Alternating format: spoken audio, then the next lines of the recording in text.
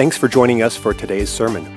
We're always so encouraged to hear how God is working in your life. If the messages of this church have touched you in some way, please share that with us by clicking on the Contact tab at lifesc.org to send us an email.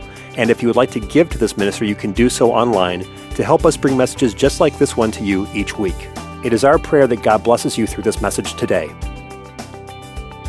Thank God. I want to preach to you today about Jesus. Just Jesus. That's all. That's enough. Jesus. Matthew 1:21, and she shall bring forth a son. Someone said, thank God. And thou shalt call his name Jesus, for he shall save his people from their sins. How's he going to do that? Isaiah 53:5. But he was wounded for our transgressions, and he was bruised for our iniquities. And the chastisement of our peace was upon him, and by his stripes, amen, somebody, we are healed. Thank you, Jesus, for your word. I'm so grateful for your moving power. I'm so thankful that you're here. I'm so thankful for your love. Thank you for keeping us and guiding us through another week. Give us your word to strengthen us this week. In Jesus' name, everybody said amen. You may be seated in the house of the Lord. The most dangerous thing is a church that sleeps. Amen. In our day and age, we can talk about ISIS, we can talk about threats, we can talk about many things, but when we don't understand the power of the church of the living God, in the name that he's put on this church, we can fall into a timidness and we can fall into a haze of sleep. Have you ever been someplace where you're sitting there and you watch somebody doing the head bob? Everybody, maybe you're in school or you're at work or something, and there's some sort of a training, and someone's over in the corner and they're doing one of those. You know, we were in church one time, and there was a guy falling asleep, and the pastor noticed it, and so he had everybody stand up and pretended like he was praying to close, and then he walked over and he said, "George, get up!" And the guy jumped straight up in the pew. Just jumped straight up. He's like, "Amen." He came up out of his seat and just went, "Amen." Oh, we're praying? He was so out of it. I think church is the best place to get a nap. Number one, it's the safest place, if you want to know my real opinion on it. But I want you to know that there's a danger in a church that sleeps spiritually. It's the greatest tragedy I've ever heard. And the Scripture talks to us a lot about that. And it says that Proverbs 10:5, which I didn't give to them, but it says, "He that gathereth in the summer is a wise son, but he that sleepeth in the harvest is the son that causeth shame." I want you to know that it's harvest time. It's a time where we need to bring in the souls and bring in the harvest. And there's something powerful about knowing that God has seasons. Amen, somebody. That you have seasons in your life, you have seasons in ministry, you have seasons in everything we do. And if you get out of the wrong season and don't do what God has called you to do in certain seasons, you will miss the fruit of what God wants to do in your life. Amen, somebody. It doesn't have to look good. It doesn't have to look like everything's going right. You just simply have to know the name in which you believe in, the God who you serve, and the power of that name. Praise God for a church that's alive and well and awake and anointed. Thank God for a church that knows the power of the name of Jesus. Amen. Thank God for a church that still preaches there is one God, and his name is Jesus, and all authority and all power is in his name. And Colossians 2:9 tells us that we know that the fullness of the Godhead dwells in him bodily. For all, the fullness of the Godhead, all means all, folks. Fullness means fullness. Godhead means all. He said basically 3 times, God was all in Jesus Christ. That's what he was saying. And so what I find interesting is that in the Hebrew text and in Greek, they didn't have the ability to transfer from Hebrew text through our language into superlatives, or actually more importantly, or better said, in tenses. They couldn't say street or streets. So what they would say is they would say the word several times. So if it was bad, they'd say it's bad. If it was really bad, they'd say bad, bad. It was like Little Caesar's pizza, pizza, pizza. You didn't know that's what they were doing, but they were saying good, good pizza, pizza, pizza. And I love the fact that they use multiple language, but you have to understand that the superlative of what they're saying is that when they call God holy, holy, holy is the Lord God Almighty, they were talking about Jesus Christ. And what they're saying is he's not just holy. He's not just holy, holy, but he's holy, holy, holy. The antithesis of that would be the worst possible thing you could think of. But because God is holy, and they could not define it in their own language. They could not even put words to it. So they had to mimic or repeat their word over and over again to give emphasis to the name of our Lord and our God. He's holy. He's holy, holy, but he's also the greatest holy, which means he's the highest holy there has ever been. For he is holy, holy, holy is the Lord God Almighty, who was and is to come. He who is almighty. His name is Jesus, and I'm glad I know he is God in flesh. Amen, somebody. He was born of a woman because he had to be. He couldn't be our perfect sacrifice if he wasn't fully man. But he also couldn't be our perfect Savior if he wasn't fully God. He had to not only be able to take on the sacrifice, but he also had to have the authority to do so. And so he walked. God did not, I believe, have multiple spirits in Jesus Christ. I don't believe it was God's spirit and Jesus' spirit. What I understand from the scripture is that he was a blended spirit. Therefore, the Godhead, Spirit of God, John 6:4. You read it for yourself. In John, it said, God is a spirit, and they that worship him must worship him in spirit and in truth. That spirit of Jehovah was in Jesus Christ. He didn't have a separate spirit. He had a blended spirit. He was not only God, but he was man. 100% God and 100% man. Amen, somebody. I'm so grateful I know who Jesus is. So in our hardest moments, we can rise up with word, amen? Because in the beginning was the Word, and the Word was made flesh and dwelt among us. So if you come across a situation where you just can't even describe it, where you're sitting in a moment where you can't even put words to the kind of pain you're going through, I have a revelation for you. All you need to say is the revealed name of the Word of God, and that is Jesus. And when you say Jesus, you tell all of heaven and you tell all of earth that I know the highest name to call on, the greatest God in my need. The situation is smaller than the circumstance of my God and the power of my God.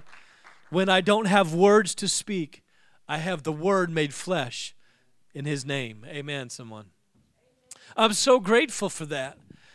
Winston Churchill was the Prime Minister of Britain, and he stood and addressed a war-torn nation, and there were bombs that had destroyed most of England, and they were living under the streets like rats. I don't know if you know the story of right before at World War I and that whole surrounding area. I know Reese does because he's a historian back there. He loves all that stuff. But my brother may know it, but I had to study up on it because I may be smarter than I used to be, but I'm not that smart. So I had to study up on it, and I realized that he was standing and giving amazing speeches at the time, and he was fighting the parliament and different things that were against him, and they had loved their previous prime minister, but he was standing and he was giving speeches that didn't make any sense to the human mind. Because their circumstances were that they were running from things. They were living in sewers. They were living under the streets because the Germans were bombing their cities. And Mr. Churchill did not stand up and speak of his concerns for the cities that were being leveled. He did not say, it's hard, so it must not be worth the fight. He didn't say, he chose not to speak in any way, shape, or form of the ever-present losses of war, and they were great at that time. His statements to those people that were reaching for hope and in desperate times. How many know we're in a hopeless time with desperate people? Amen. And Winston Churchill was just a leader, but he stood with concise and unwavering hope, and he looked at the destruction all around him, and his words were not the enemy was too strong, and his thoughts were not we cannot make it. He did not say we're just too unprepared. Instead, he looked at the devastation that was present and saw beyond the war-crushed spirit spirit of a nation, and with a great confidence,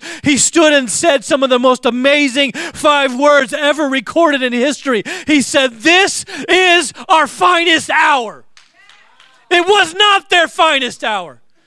Most people would agree that was a lie. They would not even understand the words at the moment, but what he was saying was their finest day was all dependent upon knowing that the fight was worth it, that the country was worthy, and that there was something in the time to come that these 5 words would inspire. He said, "This is our finest hour." The time of harvest is upon us. Today, I know, I feel it in my spirit. I'm going to be sharing with you the theme of next year real soon. And I want you to know the Lord has told me this is a year of harvest in 2018. I believe it. I'm standing on it. I'm saying to this church today that it may be demanding times. We may see hopeless situation. We may not know exactly how God's going to move. But a church that's praying is a church that's victorious. Amen, somebody. A church full of praying, powerful people in this world will communicate to a world that there's front lines worth fighting. There will never be a time like the time we're living in right now. I heard in my own lifetime that Jesus is coming all my life, but I believe we are closer to heaven than we've ever been before. The eternal clock is about to tick, and Gabriel's going to step out on a cloud and blow that trumpet, and we're going to go on home. But until that time, I've come to tell you, no matter what this world looks like, no matter how many terrorist attacks we have, no matter how many people get run over in New York, I feel bad for that. My heart hurts for that. I ache for this world. But this is still the church's finest hour because we have the name of Jesus and we have the power of his name upon us. This is our finest hour. The times of harvest are truly upon us. We are not only in need to bring in the planting of the summer, but we must prepare for the winter ahead of us. We also must not fall asleep in the comforts of being Americans, in the things that we take for granted.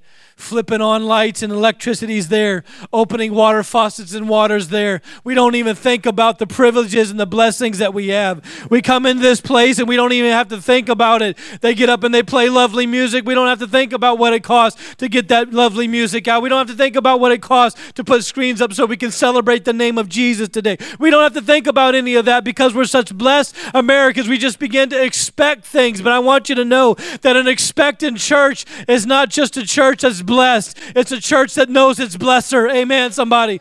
And everything in the church that's going to be great, everything that's going to be high and lifted up has to be connected to the name of Jesus. Everything we do here has to have a bedrock of prayer and fasting, or we are kidding ourselves, brothers and sisters, if we do not find the finest hour through the name and through prayer. I'm going into a season of prayer and fasting myself. My wife and I are beginning this week, and I want you to know that in this season of time, it's not a celebration of what we can do, but it's a stripping away of whatever God doesn't need in our life. I believe he's a giver, not a taker, and I know people who are givers, and I know people who are takers, and I recognize that when I give things to God, he gives back, pressed down, shaken together, and running over. Amen, someone.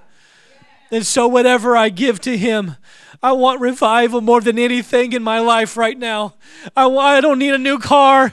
My car, I was praying the other day. I was like, Jesus, the check engine light's on again. I talk to him all the time. I don't know how you talk to the Lord. Maybe you have a very nice automobile. We have so many comforts in America. I appreciate the fact that God's blessed you with a fine automobile, but mine has cancer. It's rusting out all over the place. I drive in and I pull up and I pull the emergency brake and it don't work anymore. It just goes, but the car doesn't stop. It's not a brake at all. It's a fake brake. It's not an emergency brake. And then I put the brake down and I'm like, Jesus, I need you to get me through this winter on this car. I just got to get through. Then I pray for my cars. I anoint my cars. I anoint stuff you probably shouldn't anoint, but I believe in the power of the name of Jesus. I just believe in the name of Jesus. I know that he can take sins away. And if he can handle my sin debt, he can handle my credit card debt. If he can handle handle my sin debt. He can handle any other thing I've got in my life. And so I go ahead and I put his name on everything I can put his name on.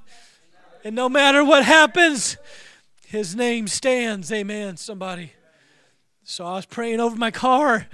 October 20th got here. My registration had already expired about a week ago, and it still says October 17 on the plate, so they're good, you know. I'm driving, and I'm like, Jesus, you know I got to get to that, I got to get to that shop, and I need them to do the whole inspection on this car, but it ain't going to pass with that light on, Jesus. And I'm driving for 2.5, 3 weeks. Y'all didn't know that. I was preaching through it. I'm praying through my car, preaching through the weekends.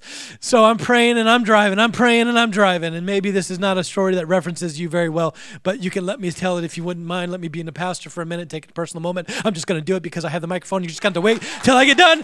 So just going to have to just give me some patience here. Patience for the pastor, patience for the pastor. So I got to driving, and it got to October 30th. And then it got to October 31st. And on October 31st, I got in my car that morning and started it. It had been all month, and that light was on. I started my car on the 31st of October when my license was going to expire that day. And I was going to have to get pulled over, and the cop was going to have to tell me, did you know that your license is saying October and it's now November? I was like, oh, Lord, don't let that happen.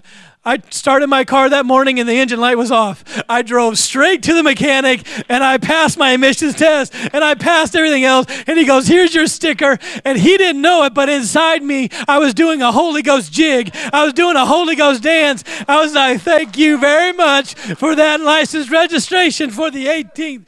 For 2018, I was thanking the Lord for it, but he didn't know. He didn't know. It's okay. Sometimes you have a dance inside for the name of Jesus on your life, and nobody knows what it's about. I can stand in a grocery store and have a Holy Ghost hoedown in my soul just over the fact that something is going on. Nobody else has to know about it, but me and Jesus, we know about it, and so we go ahead and we celebrate it, and we just dance and worship, and I give him praise for all that he's done. And so I had that moment, and it's not even in my notes. I don't know why I'm telling you this. I apologize that I ran all the way up to October, Wisconsin DMV, if you're listening, that I ran all the way up to the edge of the November 1, but I'm grateful that we're in a time of harvest, and in a time of harvest, I don't want to be focused on things I shouldn't be focused on, and so I said, Lord, I need you to take care of some of these things so I can keep doing the thing I'm supposed to be doing, which is focusing on your harvest. And so I'm grateful for the name of Jesus that works every single time. Every single time. His promises are good. His promises are sure. Amen, someone. And so I was like, why would Winston Churchill say this and make such brash statements? He said other things that were just absolutely crazy. In fact, one American journalist wrote in 1941, he said, the responsibilities which are his now must be greater, speaking of Churchill, than those carried by any other human being on the earth. Wrong. I know a Jesus who carried my sins to Calvary. Amen. He said one would think such a weight would have crushing effect upon him. Not at all. The last time I saw him while the Battle of Britain was still raging, he looked 20 years younger than before the war began. His uplifting spirit is transmitted to the people, the journalist said.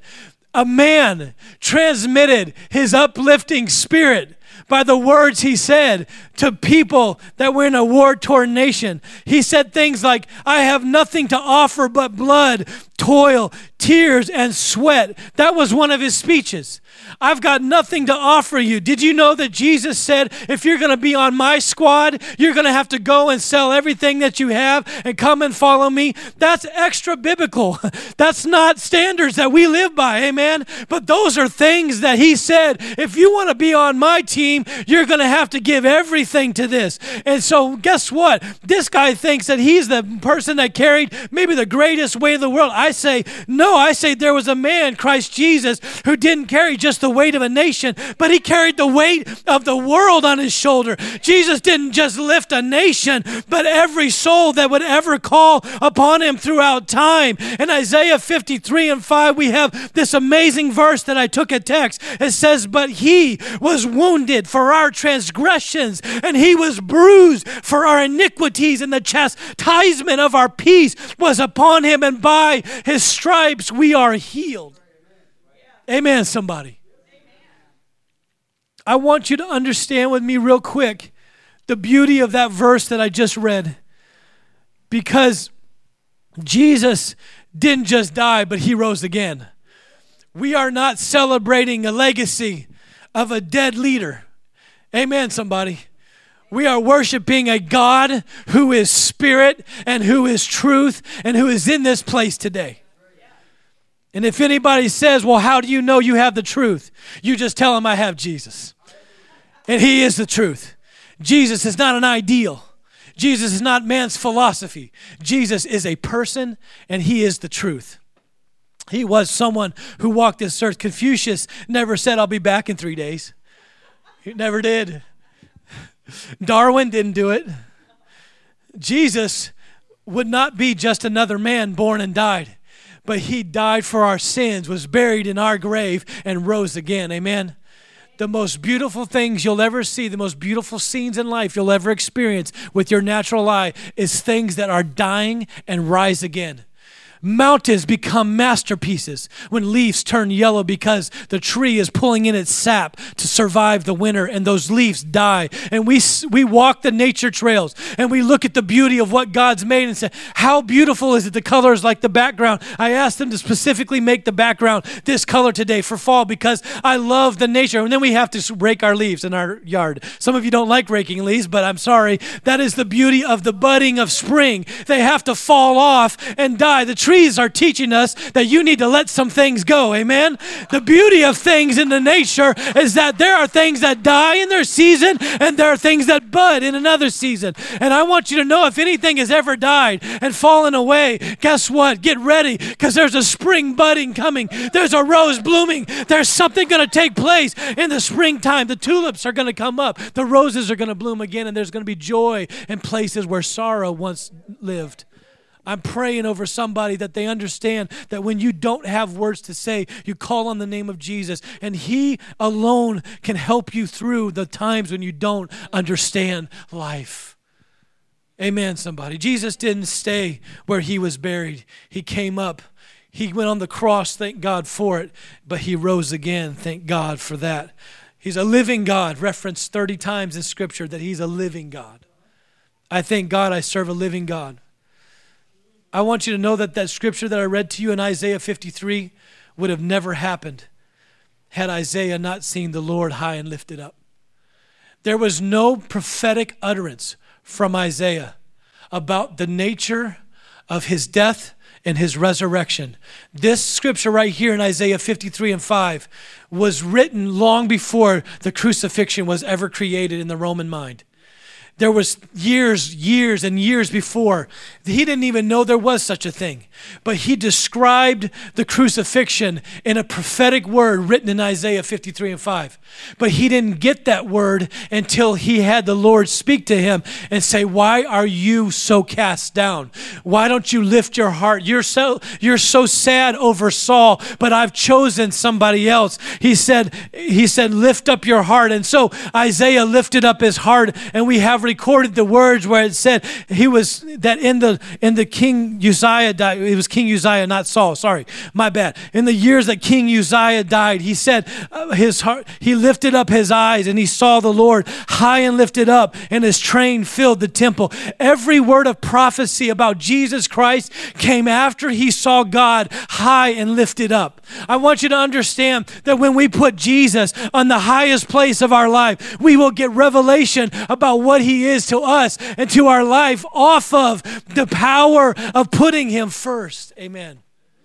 That we are to seek the kingdom of God first and all these things shall be added unto you, referring to not only the blessings of God, but the revelation that God gives our life, the touch of his Spirit, the changing of our life. Peter was in prison and was in the Spirit.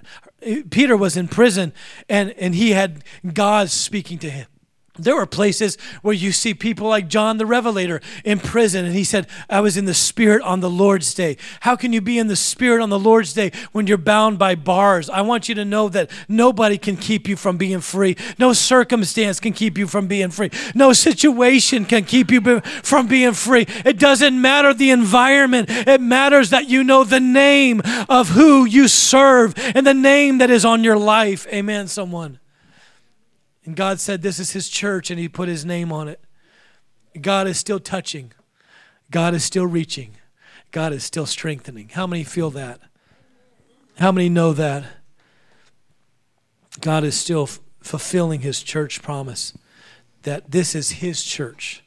And in this church, he will build himself upon this rock, the revelation of his name. I don't know how many people have rejected Jesus that you've talked to before. I've had plenty that I've talked to, and they rejected Jesus. But the same one that was rejected in Scripture became the cornerstone upon which the entire church is built. I want you to know today that I'm celebrating Jesus, and I want you to get fired up. I want you to get excited about Jesus. I want you to be so excited. We are not a bunch of stumble bums that just found this, just tripped over this, and by chance fell into this. We are talking today, and we are preaching the truth of the revelation of who God is in Christ. That is not a revelation that is just a happenstance revelation. That is a revelation that has been held through time by the power of the name of Jesus Christ. When we celebrate the name of Jesus Christ, we're celebrating the power of that name to all generations. That he held his truth throughout Bible burnings, throughout religious creation, throughout those that changed the baptismal formula, to those that sprinkled when baptism means to dunk. It'd be ridiculous if I walked over to George with this water bottle and sprinkled him and said, you're baptized. Because the word baptized means to dunk. It would not make any sense in Scripture if you walked up to Peter and say, I was baptized. How were you baptized? Someone sprinkled water on me. Even if they did it in the name, it's not full baptism, because baptism is supposed to mimic a grave. You're supposed to be buried. I would be remiss as a funeral director licensed by the state of Wisconsin if I walked up to a grave and tossed a shovel full of dirt in and said, that's good, let's go to lunch. We have a lunch to go to. They would not only consider me negligent in my duties, they would yank my license. The Wisconsin state, if responded to by criticism or by someone filing a complaint with the state of Wisconsin, they would come and remove my license, no longer allowing me to practice as a funeral director. But I want you to know, when we put somebody in the ground, we cover it, we bury it, because it's a symbol of putting away the body of death. And the Scripture says that when you are baptized in the name of Jesus, you are burying the old man, that old body, that carnal man. You're burying the body of death so that you could be raised to life. And if you lay it down, God will raise it up. And you must be born again of water and of Spirit, saith the Lord. You must be. You must be.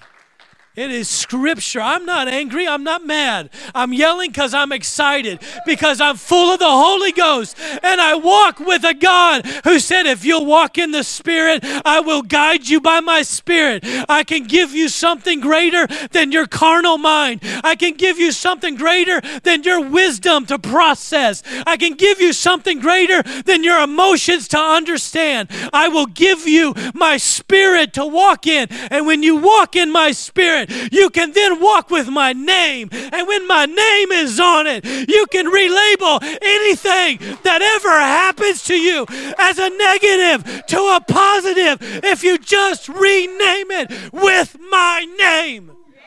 Oh, I'm excited today. I'm excited today.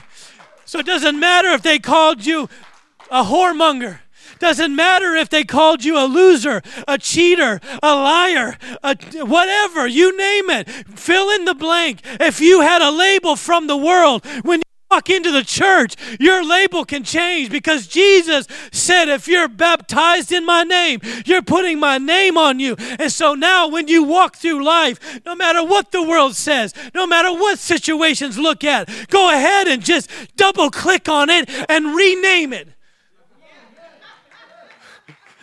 I was working at my desk last night. They were in here trying to make the music go right, because sometimes you have to work really hard to make the music go right. I expected an amen somewhere over there. Sometimes you have to work really hard. I'm wrapping up. This is me finishing. I'm putting out the wheels, okay? We're coming in for a landing. And I was sitting there and I'm working away and I'm organizing.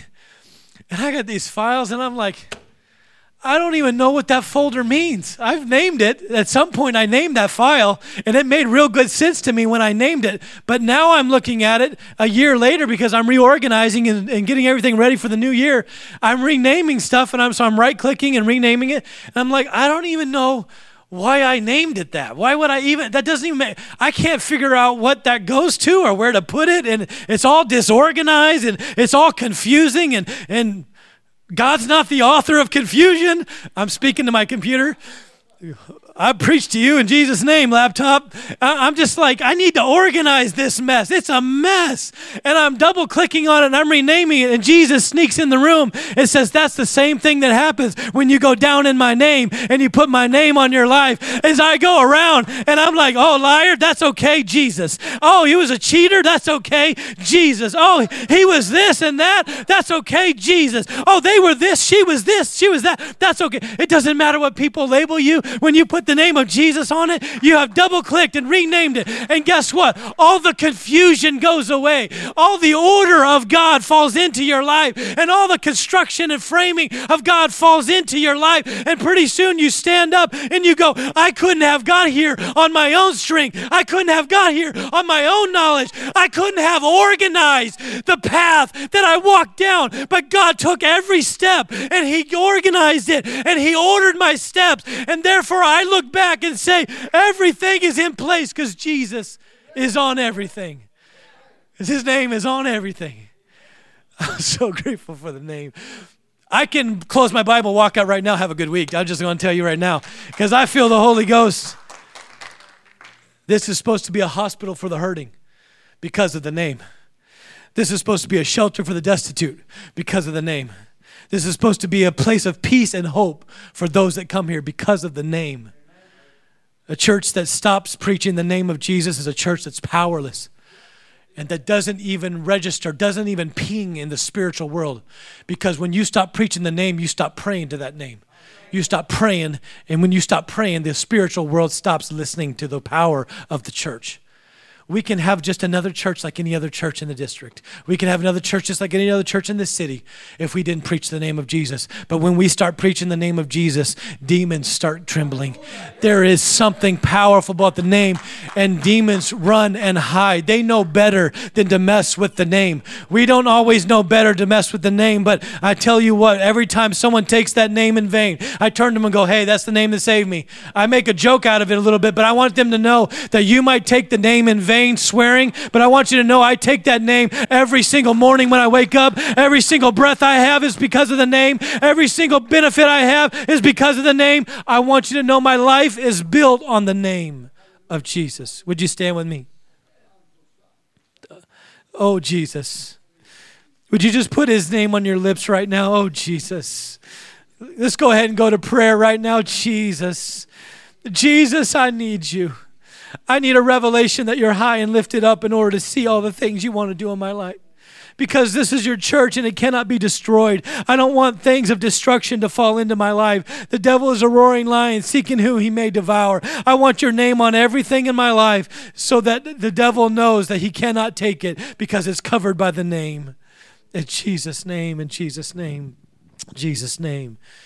Grave clothes can only hold so long, amen. Jesus is only comfortable about 3 days in a grave.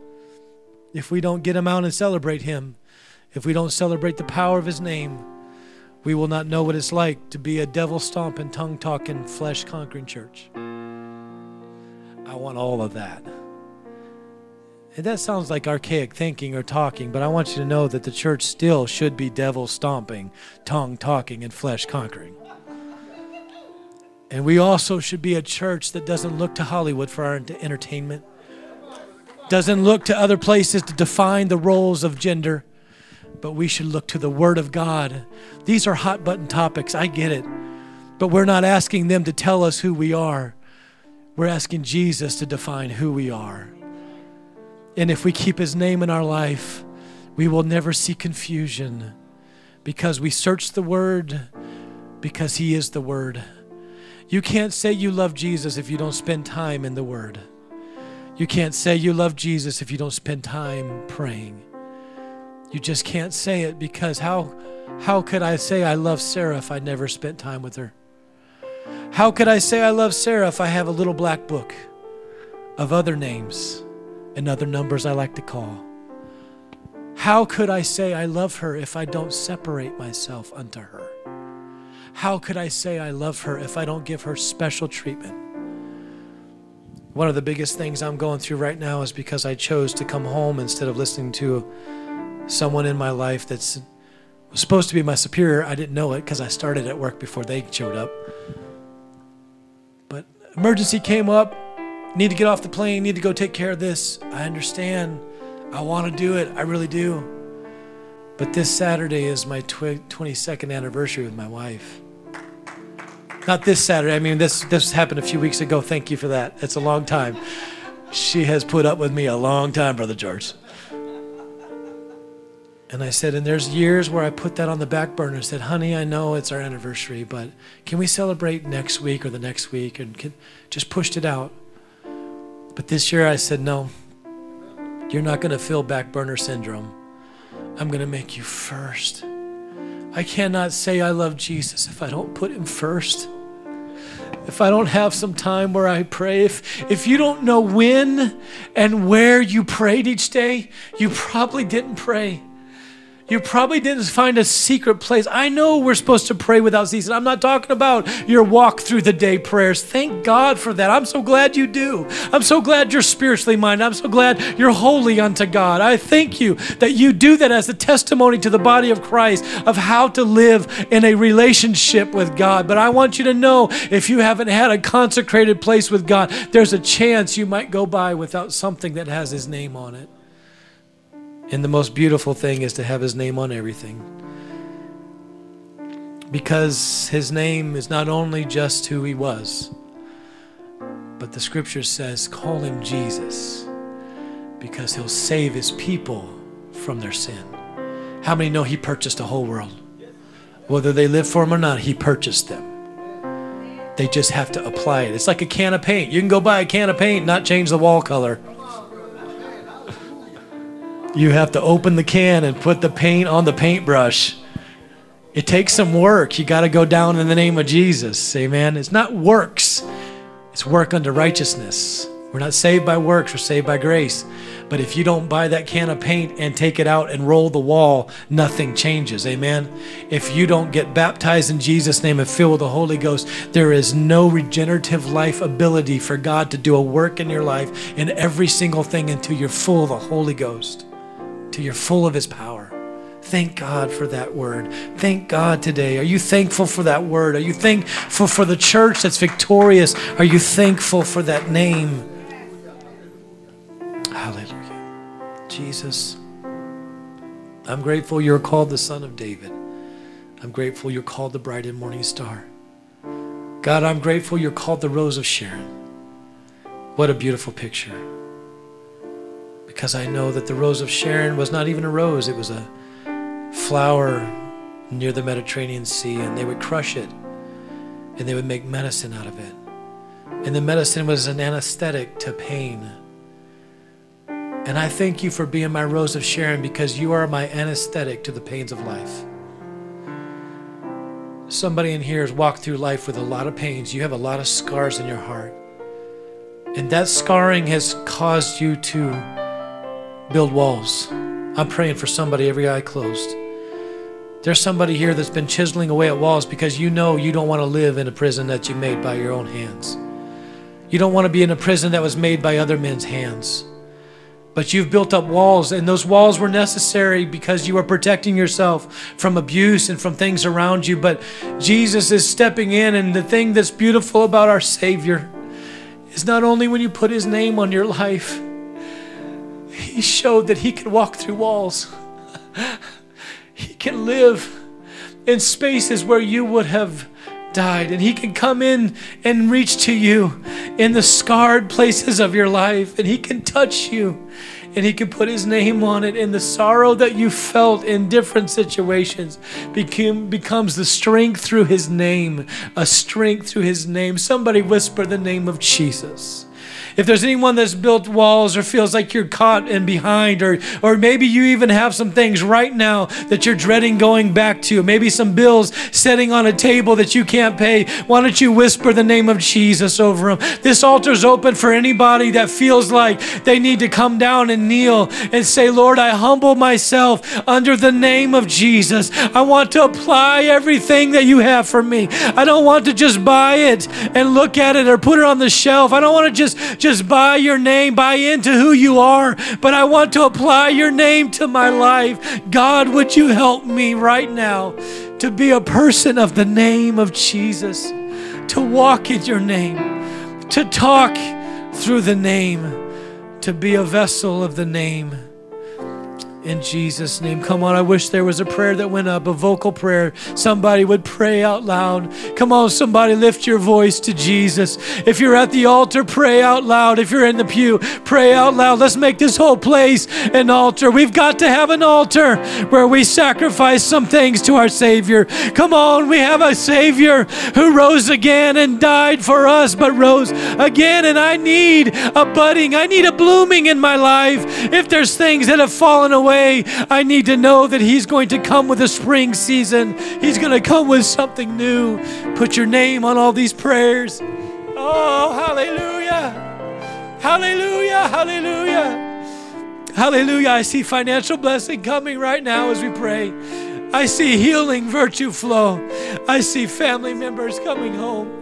I see sons and daughters saved. I see them with their name. Go ahead and rename it. I know it looks like they're addicted, but right now, take that addicted label off them and put the label of Jesus on them. Come on, somebody, relabel something. Double click on something in your life right now and relabel it with the name of Jesus.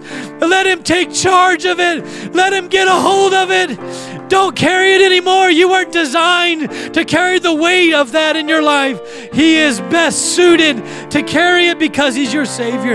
Put his name on it in Jesus' name. Jesus.